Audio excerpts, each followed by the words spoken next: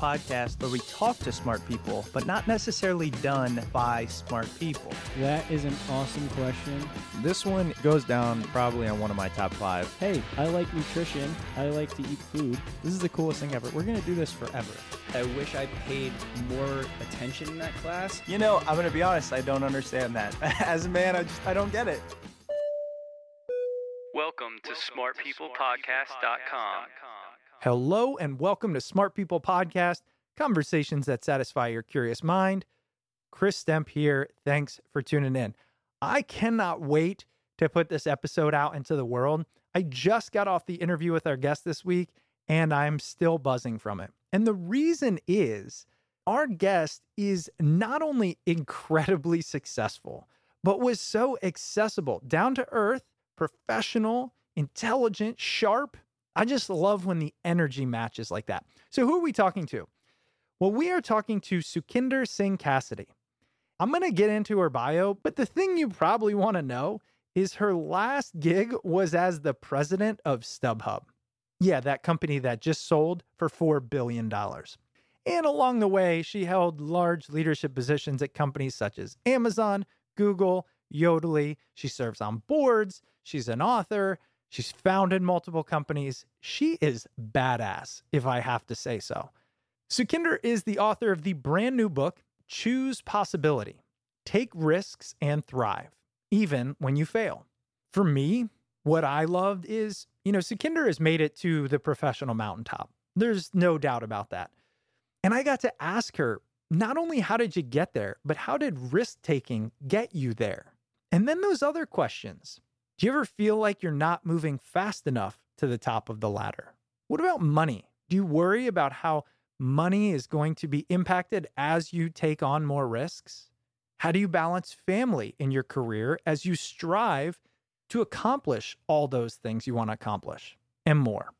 It was such a great conversation from somebody I truly respect and value her opinion. Before we get into it, remember, you can support us if you like conversations like this, want us to have more, and you want to take part in it. Patreon.com/smartpeoplepodcast. Sign up, help us out, and get access to ask our guests questions. On that note, I want to give a shout out to our newest Patreon, Bryce M. Thank you so much. We've got a growing community over there and a lot more coming.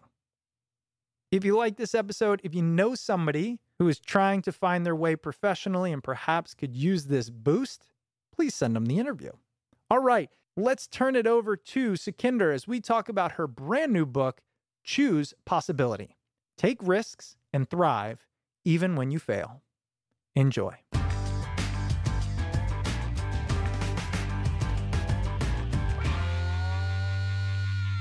All right, Sukhinder, thank you so much for joining me on the show. Hey, Chris, how are you? Doing good. I wanted to ask you, as we think about, I know you just wrote this new book, Choose Possibility. I was reading an article you wrote, and I read that your goal was to become a CEO of your own company. Mm-hmm. I had the same goal, but I very quickly realized it was the wrong goal for me early on.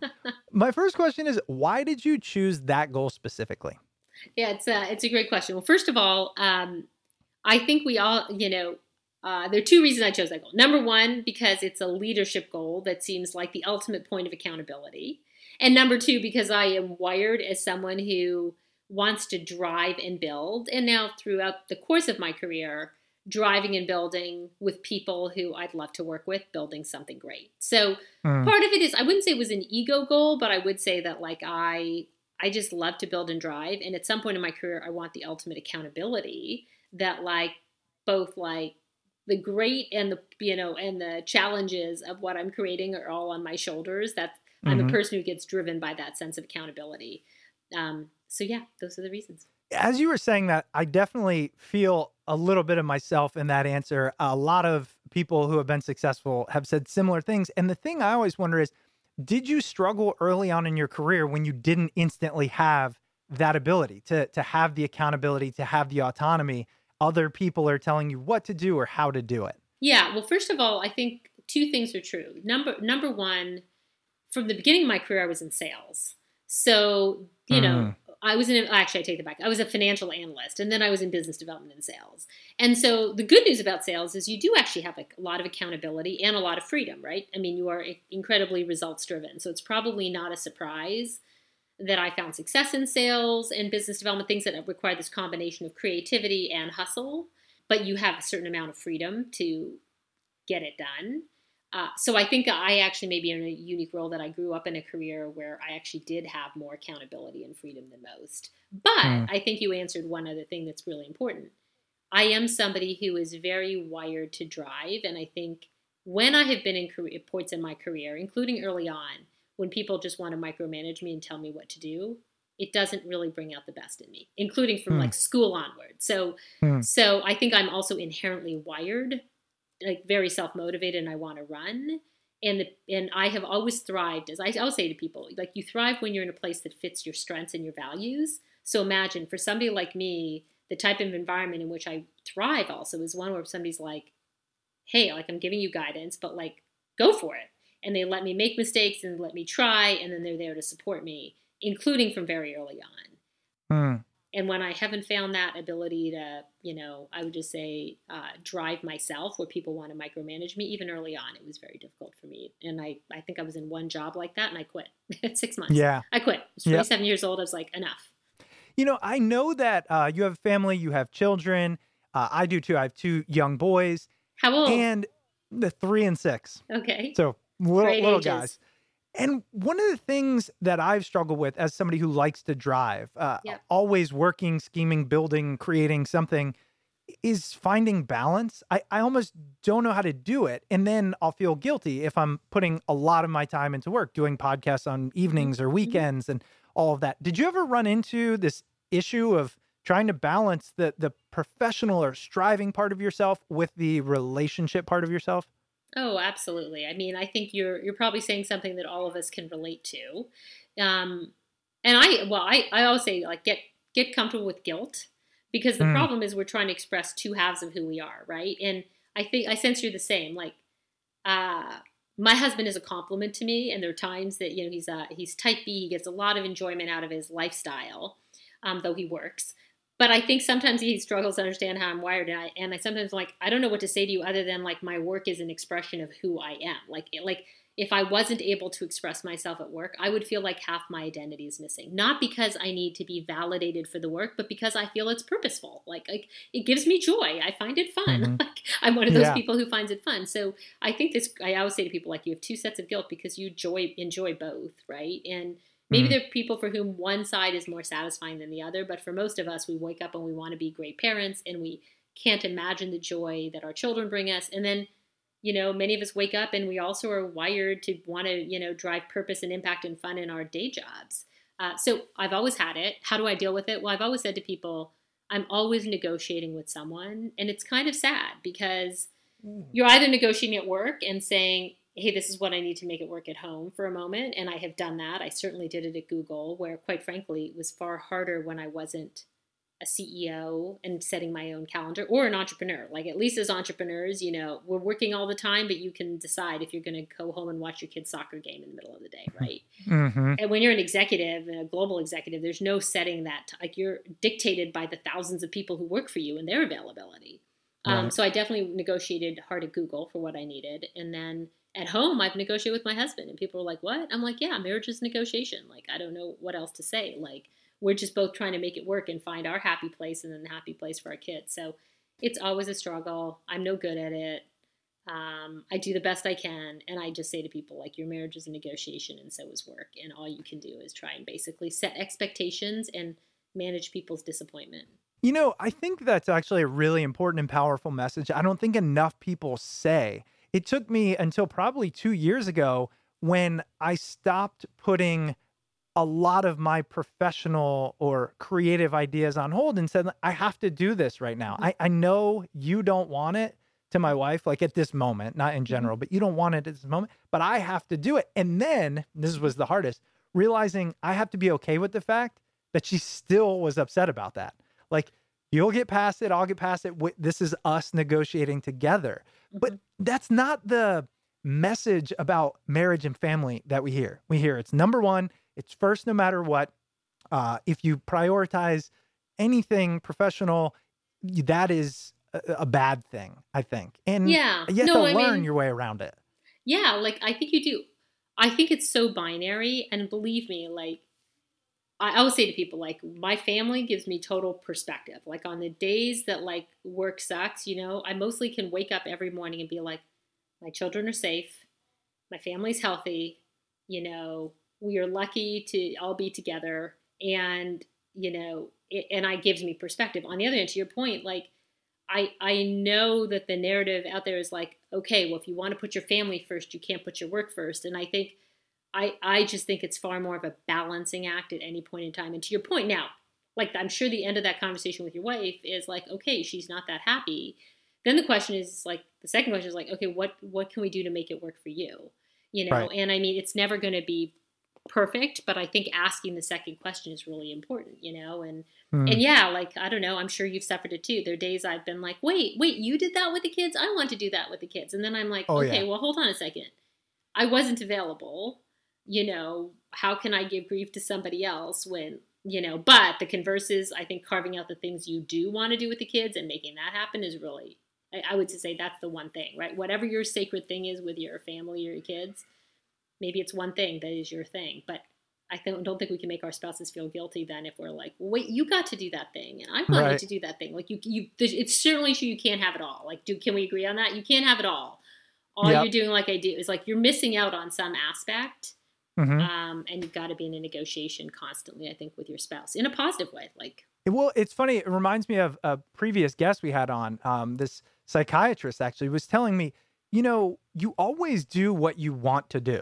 And I was like, I don't believe in that at all. But his point was, if you have the choice between, say, it's going out to dinner with your spouse or working on your project, and you choose your project, but say you wanted to go out to dinner, you're lying to yourself. You're just trying to make yourself feel better. You did what you wanted and felt bad about having to make that choice. And from that moment on, my mind has been blown because we rationalize, oh, I don't want to, but I have to. And we just miss the fact that, no, you chose that because the result is something you value higher in this moment than the other thing. Yeah, I don't know. That's the most honest assessment we can give ourselves, and it's the truth, right? So I 100% agree with that. I don't like to hear that either, but it's true. When we make choices that we choose in favor of something and against something else, we're inevitably hurting someone. So maybe the rational part of ourselves is telling ourselves that. But yeah, but by the way, you're not a bad person, neither am I. The whole world goes through this, right? As I said, the most important thing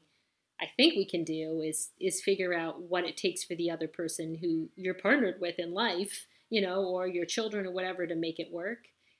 Don't get me wrong. I totally wish I was the person who, I don't totally wish. I somewhat wish that, I wasn't always straddling two sides of guilt.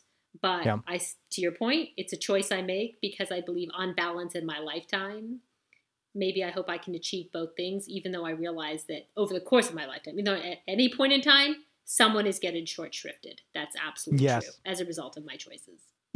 And people might be wondering, Chris, why did you go here? There's a very specific reason. I'm going to get into kind of your CV. I mean, I think the thing that people want to know is you just left as the president of StubHub, correct? A year ago, yes. Okay, and they recently sold for, how much was it? We sold for $4 billion a month before the pandemic started. Please don't blame me for the long customer service times at StubHub right now. I've been getting lots of angry emails from people. 15 months later, it's like, I'm on hold at StubHub. I'm like, okay, I understand. I'm actually not the CEO. I haven't been for almost over a year. But yes, we sold a year ago. Because when people think about having to balance and difficulty, I think it ramps up a notch when you're running a company worth $4 billion, or before that you were at Google or Amazon, or you launched Joyce. I mean, you've done so many things. And one of the things I get stuck on here, we're just going to go deep, is your book is about risk. But to accomplish great things, you have to do things that are more likely to fail. We interviewed a guy, Srini Pillai, and he told me, he actually asked me, do you want to live an extraordinary life? And I said, yes. And he said, then by definition, you have to do things that are likely to fail, because that's what and it blew me away.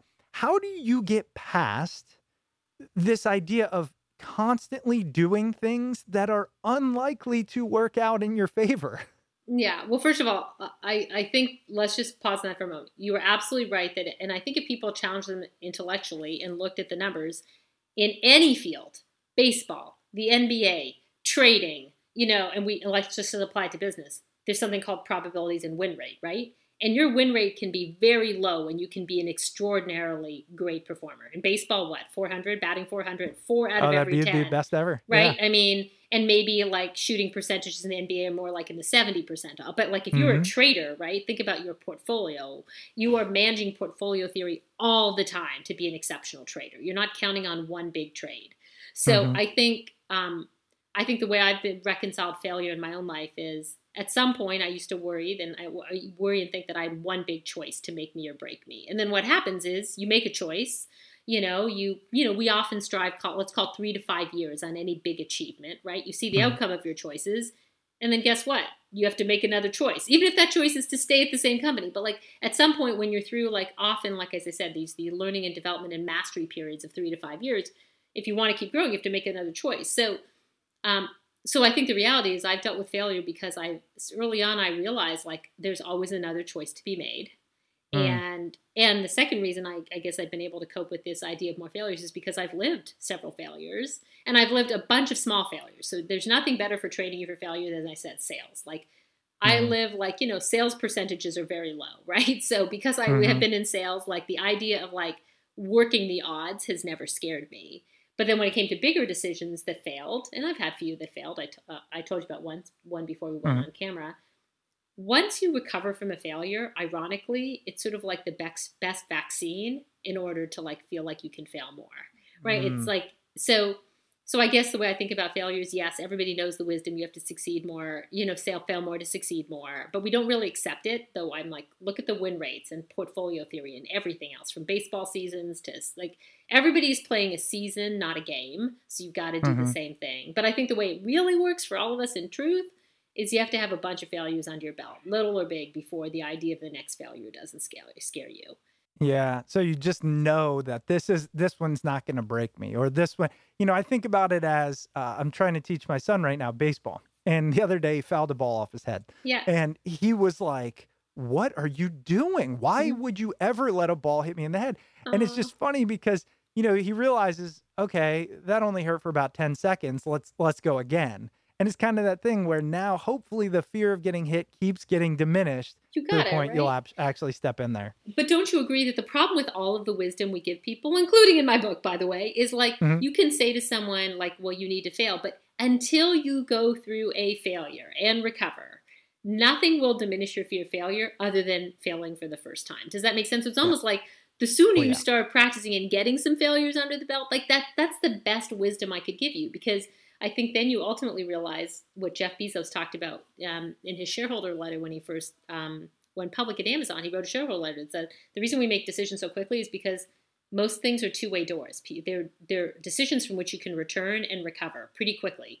Yet we treat all of life like a one-way door. It's not. Like literally, he's like, there's so many two-way doors. There are very few decisions that are literally one-way decisions. So I'm like, okay, go through the door. If you get a failure, you get a failure. There's likely a pretty easy recovery. And like small failures first, like go ahead, try a bunch of things you wouldn't try otherwise, because the cost of failure is very low, but the benefits of failure are indoctrination for when the big choices come. Yeah, no, that's a good point. It reminds me, as I was researching, I read about the jump you made. I think it was from Google to where you went after that. Polyvore. And you were talking about the monetary aspect. And that's the thing that always gets me. I think now with a family and a lot of that responsibility, how have you dealt with that throughout your career? The jumps, like, okay, I could go here, have more impact, more autonomy, but a lot less financial stability, and I know what I need to do for my family and things like that. Yeah. So look, I think when it comes to money, which is one of the biggest risks we take, I think you have to be a calculated risk taker. So I'm not the person who's like, hey, just, take a leap just to take a leap. I think there's a couple things that need to happen. First and foremost, I saved a lot before I took a risk. I mean, that's true. Number two, when I took risks early that were financial, my parents were always there if I needed a backstop. So I knew that, like, so early on when we're just responsible for ourselves, there's likely like you you quit your job, you have to go home for a couple months and give up rent. Like there's a backstop. To your point, once we have families, it's a different scenario. So I think you have to be a calculated risk taker. I mean, I think it's true that like if you're the main breadwinner, you have to figure out, can you dig into your savings? Can you do it as a side hustle? By the way, can your spouse balance out and diversify the risk you're taking? So I do think that financial risk is its own thing. And for me, early on, I did take a lot of financial risk, but I really did think like I'm only responsible for myself. I've saved up money. When I quit and moved across the world, I was like, if it fails, I can always move home for 3 months and save myself self rent. I literally did think that. And keep in mind, we in the Valley live in a very funny part of the world where people are like, oh, you took so much risk. And I'm like, you got venture capital. And by the way, startups pay actually pretty competitively. So right. I want to caveat all of this with like, there's real risk and then like, real financial risk. Like I mortgaged my home. I have no savings, like how's my family going to eat? Like that's real risk versus the risk we sometimes talk about. But yeah, I think you have to be calculated on the financials. And and later on in my career, I'd saved up, quite frankly, a lot. So, I definitely was very specific about when I took a startup risk again. I was like, I can afford it. What is it about the topic of risk that is what you chose to write about? There must be something deeply ingrained in you or your belief about the need to take risks where that was the thing you were going to write this book about. Yeah, you're absolutely right. There is something. I think that the world celebrates these mighty risk takers. And I think that the problem with that is it makes risk very inaccessible, right? And I think we tend to think of, I see so many people who want to make a big choice or no choice. And then they're frozen because they think everything is a big choice. And then they're frozen, so they take no action. And that has driven me bananas because I believe that most of the risks we can take for upside today in environments where we're generally good, right? Like you're healthy, you're happy, you have a stable job. This is the best environment to take a little risk and see what happens, right? Yet we don't. And because we're always waiting for like the big jump, so then we don't make the small jump. So I think that has driven me bonkers enough that I wanted to write about it. And then the second thing I wanted to really dispel was the second myth that people think that risk and reward is so strongly correlated over the short term. So they're like, and so you take a risk, it doesn't work out, and then you give up and you never take a risk again. And I'm like, my experience in my career is risk and reward are correlated over the long term. If you take a risk, you aim for impact, you don't know what's going to happen with that particular decision, right? But you get some reward out of having created some set of positive results, even if it's not what you expected. And then you try again. You will get a compounding benefit like anything, like interest in a bank on risk taking. And you'll become smarter about your choices. But you have to be willing to play it out over a number of choices because I just don't know anything that is a one shot to glory path. And looking at people out you think, oh my God, like look at their perfectly architected career. Oh my gosh, look, that person became CEO. Oh, look at Elon Musk. He just sent somebody in a car into space, or now a rocket and now people. And I'm like, Elon Musk, like, has been a risk taker for 25 years. Like this is not his first go round. And by the way, he's quite calculated about it. He's not rash. You think it's the opposite of rash. It's like he's playing out a set of probabilities and odds, and while he doesn't always win, his probabilities have gotten better over time because he's become an expert at making choices. You mentioned something there that I had written down and I triple starred it because I was like, I have to ask you. You mentioned this idea of time, and I'm feeling time. I'm approaching 40 and I am feeling it. The thing is this need to, not for all people, but for certain, this need to prove that you did it, or that you mattered or you built, whatever it is you're holding yourself up against. Did you feel that way? Did you feel like, oh, I got to do things faster or I'm not making it fast enough? And then the additional tag-on question there is, how do we get over that thing? Because you're talking about taking risks constantly to build up cumulatively. Elon Musk over 25 years, Jeff Bezos, et cetera. How do we all do that when all we see or hear from is maybe people like you who are like, I could never run a $4 billion company? Yeah. So I think first of all, you hit two dimensions. I still hustle. I still feel a sense of urgency. So I don't think a sense of urgency and risk are uncorrelated. I think they can be highly correlated. But I think to your point, like I also don't manage my career in 25-year sprints. Like, I am so impatient for impact. Mm, And if you think I don't operate on risk reward, of course I do. Of course I wake up making a choice, trying to achieve an ambition. Of course that's true. Or to learn something or to discover something. Like I'm very focused on taking on goals and choices and risk as well. But what I do, and you probably hit this, is like I do measure my life in 3 to 5 year increments because I'm like, okay, I know that if I'm always just choosing the next thing and I don't stop and focus on unlocking the impact I wanted to have in the first place in making that choice, like I'm never going to build the career that now lets me be the CEO of something large, right? So I have managed hmm my career in 3 to 5 year sprints, which feels short enough to feel urgent. Like every day I want to wake up and feel like, yeah, and to be tangible. Like I can see it, I can feel it, I can aim for it, I can think about what it means, all the choices I need to make in the next 3 years to unlock the impact I want in 5. Um, but it's long enough to actually be impactful. Does that make sense? So I just think it's about Yeah. phasing. So I think when people try and plan 25 years out, it's very hard, or even 10. I see people who plan 10 years out, and I'm like, God, I don't know what I'm doing in 10 years, but I can tell you I don't want to make a commitment to something for less than 3 to 5 because I don't Mm. think I can have impact at that thing. I don't think I can set an audacious goal and be like, oh, it's going to be done in a year.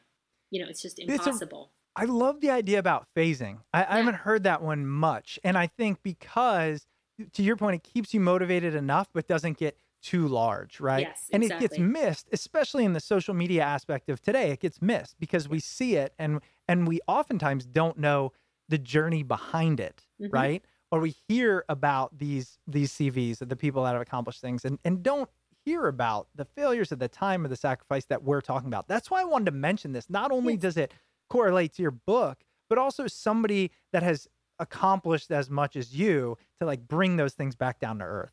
Yeah, and by the way, I think all the famous people we talk about, their careers are moving in 3 to 5 year arcs too. Like, I mean, Mm, whether they're one company or a different company, like if you look at the first 5 years of Tesla against the last 5 years, it's fundamentally different, right? Like, yeah. so I think anybody who's motivating themselves, let's say you are somebody who wakes up and is like, hey, I want to be at the same company for the next 25 years. Maybe you will, maybe you won't, but you're only going to be at the same company in the next 25 years and at the top of it if you're like constantly creating and exceeding the impact that you had in your previous 5 years. I mean, it is about successive impact, right? And creating more and hmm more impact as we move through our career. So that's why I believe like you have to take multiple risks because de facto, if you knew everything, then where's the growth? Like literally, if you want to rise, I do not know how you rise by only mastering the thing you know today. I literally do not know because you'll just Yeah. top out in that thing and then what? Like Right. so nobody starts as a CEO, right? So like by its very definition, you know you're gonna, So yeah, I feel like I can ask you this. Speaking of CEO, I'd like to demystify a little bit. There's two questions I have. sure. One is what does the CEO of a big company actually do? Like, Sure. what does it really look like? Because I hear things like we set strategy, we set vision. Does that mean you spend 9 hours a day writing it on a napkin in your office? Like, what does that mean? What do you do? Oh my God. I think of a CEO job as like 4 parts. And by the way, it's pretty messy. Nobody ever tells you that, right? Actually, maybe it's 3 parts. Okay, one if you're at a large company, which is different than a small one. If you're at a large company, you probably spend 40 to 50% of your time in people management and communications. Because the Mm, problem is the distance, between the CEO and let's say um, every employee increases just by the sheer size of the company. All you're trying to do is like it keeps increasing. And all you're trying to do is decrease the communication span, mm, right? Like so the like it's an organization that keeps growing, yet its biggest risk is like the distance creates communication challenges.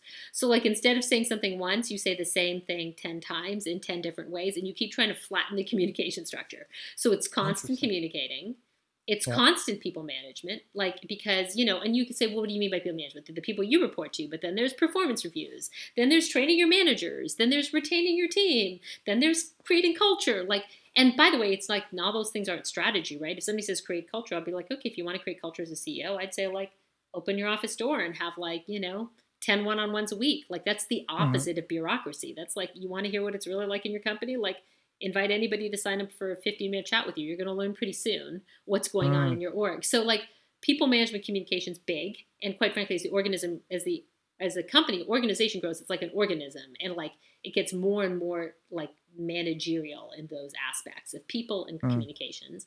I'd say about, what did I say? A quarter. So that's more actually like 2 quarters. That's like 40 or 50% of your time. 25% of your time, strategy, vision, and selling that vision to somebody you need, like money, the board. By the way, your own leaders, if you think like strategy and like you have to both get the strategy for them and then disseminate it back. So there's about, a quarter that's about like strategy.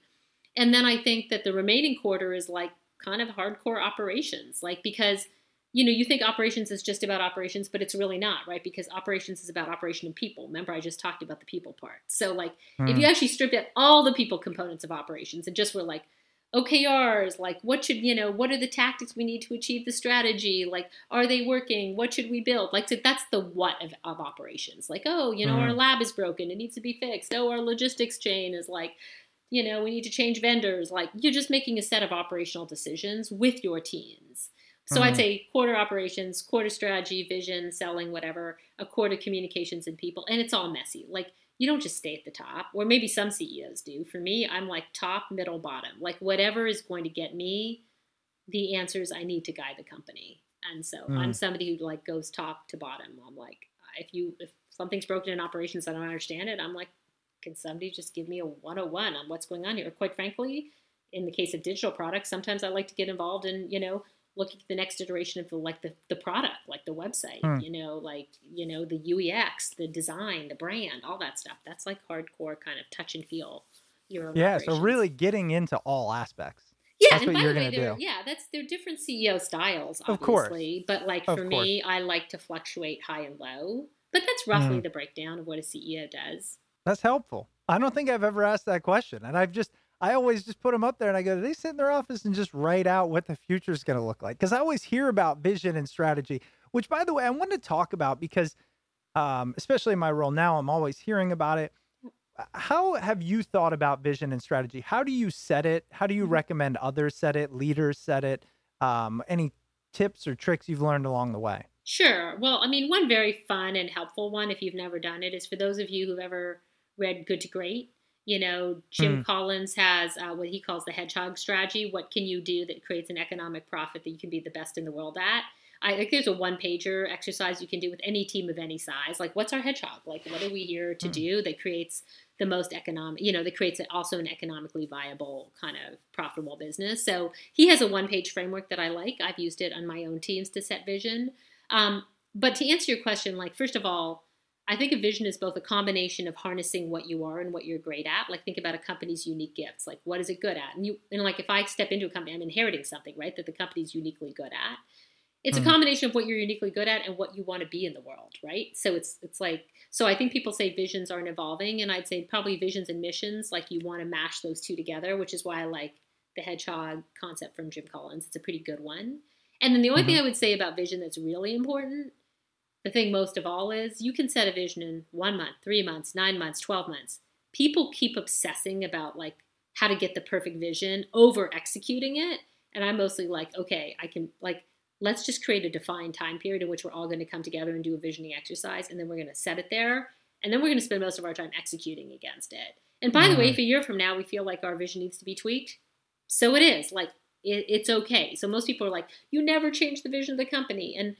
And I think if you set your vision statement right, maybe you never need to change it. Maybe you do. It's okay. Like, but mostly I like vision statements that are like co-constructed in a very simple framework, set it up, go execute, come back, check again, and most times you find that your tactics need to change and your vision doesn't, but that's what it is. Yeah, no, that's a good point. And one of the things there I was thinking about in terms of risk and setting a vision, do you ever find that, I mean, you've been doing this a long time, running companies, setting vision, things like that. Do you find that, what's the purpose if it's going to change every year or two?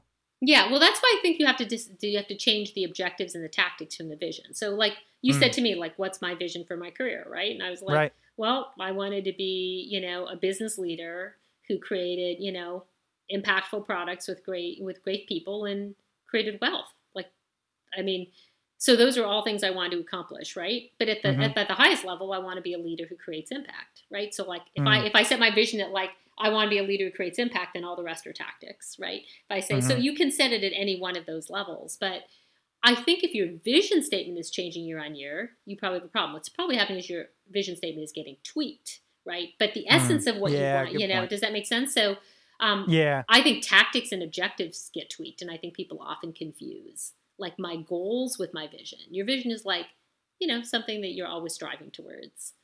That's a good point. The tactics change. Yeah. Yeah. Another thing you were talking about there is strengths. I recalled reading in something you said, there was a point in time where you figured out what your superpowers were. Yeah. And I always loved that idea. So one, my first question is, what are your superpowers? Mhm. And two, how do you figure them out? How can others figure them out and leverage them? Because I think we hear it, but it's hard to analyze ourselves and oftentimes. Yeah. Well, the good news about superpowers is if you ask those around you or you ever get 360 feedback, you'll find it, you'll get it pretty quickly. And by the way, even if you don't, I will say to people, ask your friends and family what they think your gifts are. Because our superpowers come to like how we are constructed, right? We have gifts and we have strengths. We can create strengths. You and I can both say, like, I actually became an exceptionally good at financial literacy, at reading and constructing financial statements. That's a strength. I have other strengths that are gifts that, like, I'm wired such that I'm naturally good at these things. And I think our family, our friends, our teachers, if you're younger, like if you just said, like, what do you think some of my gifts are? They're going to come up with words that you will hear throughout your professional life as well. And if you ask your professional mentors, they'll tell you, and they will also correlate to what people will say that, are some of your inherent gifts. So I think I would say to people, ask. If you don't know, ask. It's okay. And I think that mine are energy, high energy, high passion, because I think that gives me the ability to sell or to inspire or maybe make people feel like they're capable of something, that they didn't think they were capable of. So that's probably my number one superpower. And it translates, by the way, it translates into a lot of bad things too, but like that's the best side of it. And then when it comes to business, my second superpower is probably I'm able to process a lot of information very quickly. When you figured that out, did you know what to do with it? Because I think that's the second part, right? If I think about mine, what are some yours? of them, well, they're like the intangibles. Like you can connect with people, you can take complex things, understand them, and then simplify them for others to understand, right? Yep, that's when we share. Yep. Okay, yeah, and I guess I did fall into a profession that allows me to do that. Basically, that's my job: connect with you and then help you get information so you can change behavior. I just you realized just that for answered the your own first time, question, right? I always say to people, like, we end up thriving when we're in places that are natural, and maybe our superpowers are expressed, and and can be exercised and are valued. Like you can go somewhere where what you're great at is not maybe at the heart of the company. So for me, obviously, I found business success because I gravitated to both roles where who I was inherently needed and, let's say, central to, a company's mission. I was at Google. Like, I wasn't an engineer, but, I was a salesperson. And it turns out that at most companies, like, the only thing that's as valuable as an engineer is being able to bring in revenue. So I meant, like, you're going to be at the heart of the company's operations, as opposed to going somewhere, let's say, where revenue just generated itself and it never needed a salesperson. I haven't ended up in a lot of those companies early in my career because that, like, didn't play to what I was good at, right? Anyway, you end up thriving, I think, when we can express our strengths in a place where they're both valued, let's say, emotionally, but also, like, central to a company's operation. I mean, for God's sake, you run a podcast. You're also in learning and development. Like, those strengths, it's no surprise that you are in these careers, right? Yeah. But I also think I think the pressure we put on ourselves when we're younger is like, oh my God, what are my passions? And I'm always like, well, maybe we should start replacing passions with, like, what are my gifts and strengths? And like, let me just go try environments where those things can be exercised and explored and valued, which comes to who we work with, right? The people we work with value what we're great at. And I think this comes so full circle, and I'm glad it does towards the end of the interview, which is, you might know your strengths, but then you have to be willing to make the leap or the steps in order to leverage them. And that's where risk comes into play, which is everything we're talking about. So the last question I have for you, and then we'll talk about the book here for a minute and just let people know where they can find it, is what advice do you have for people who might have a sense they're either on the wrong track and need to change? They know what the right track is, but it's going to take some effort and sacrifice to get there, some risk involved to get on that right track. Yours was this goal of being that business owner, whatever it is. How do we embrace risk to put ourselves on the track that's going to let us be our authentic self?